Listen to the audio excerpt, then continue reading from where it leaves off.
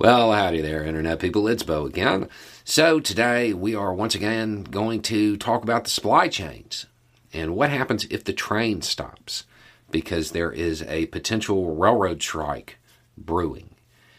It could start as soon as Friday, but that seems a little unlikely. We have talked in the past about what happens if the trucks stop. We talked recently about the possibility of a UPS strike and how much that impacts the supply chain. A freight train strike is that times 10. It's huge. It's a really big deal. So the narrative is shaping up to say there's going to be a strike on Friday. And that is possible, but an immediate work stoppage seems unlikely. Now, the railroads, the management, and because there are so many players involved here, so many multiple unions and railroad companies, we're just going to simplify this. Unions and management. Management meaning the boss, the railroad companies.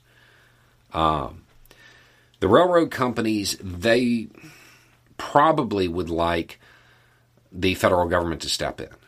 Now, recently, at the beginning of this week, they kind of came out and were like, yeah, we're already telling people who are going to ship hazardous material or stuff that needs to be secured, we're going to go ahead and tell them to stop. The unions believe that this is them putting the shippers, the consumers, and the supply chain at risk in an effort to pressure the federal government to step in and make sure there isn't a strike. Now, Biden can't stop the strike. There's a thing called a cooling off period, but he already used it. Friday is the end of that period. So it's going to take Congress to act. I think that's what management might be kind of banking on right before a midterm in a period where labor sentiment is running high. I'm not so sure that Congress is going to push that through. Certainly not by Friday. Now, once again, as we talked about before, it's not always pay that is triggering this. In this case, a couple of the unions are pointing to staffing issues that basically require their people to essentially be on call 7 days a week, even if they're not scheduled to work. Now, it's not exactly that, but that from the workers' point of view, that's how it's playing out for them. So that's something that they're kind of intractable on. They're not going to move on that issue. The pay and stuff like that, that's one thing. The staffing and the scheduling, that seems to be something that they're pretty set on, that this needs to change.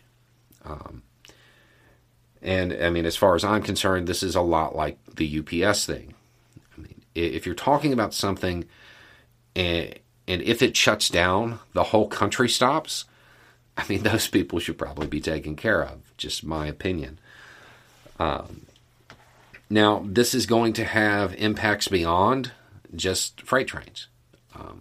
Amtrak is already suspending some services, particularly those that are long, the longer routes, because When you need mealtime inspiration, it's worth shopping Kroger, where you'll find over 30,000 mouth-watering choices that excite your inner foodie. And no matter what tasty choice you make, you'll enjoy our everyday low prices, plus extra ways to save, like digital coupons worth over $600 each week. You can also save up to $1 off per gallon at the pump with fuel points. More savings and more inspiring flavors make shopping Kroger worth it every time. Kroger, fresh for everyone. Fuel restrictions apply. Track, I want to say out of the 22,000 miles they use of track, they only own 700 of it. So a strike could definitely impact them as well. Now, Biden is talking directly to the unions and to management, trying to get something done. The Secretary of Labor is stepping in, but at this point in time, there hasn't been a lot of movement. Some of the unions have a tentative agreement, but the engineers and conductors, if they go on strike over staffing and scheduling issues, the trains stop.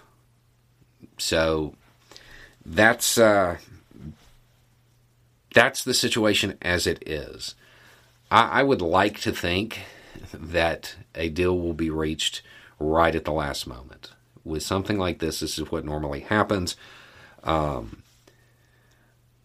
would think that management would understand that if freight becomes unreliable because of staffing issues or scheduling issues or strikes, that shippers may find other ways of doing it. So we're in a period of innovation. Older industries that have been around a long time that rely heavily on technologies that could be that shippers could find a different way of doing things. They probably want to keep their stuff up and running. So I think we'll see some movement from the management side, but we're going to have to wait and see. They may really be counting on their allies in Congress to step in. I don't know how likely that is, though. So, anyway, it's just a thought. Y'all have a good day.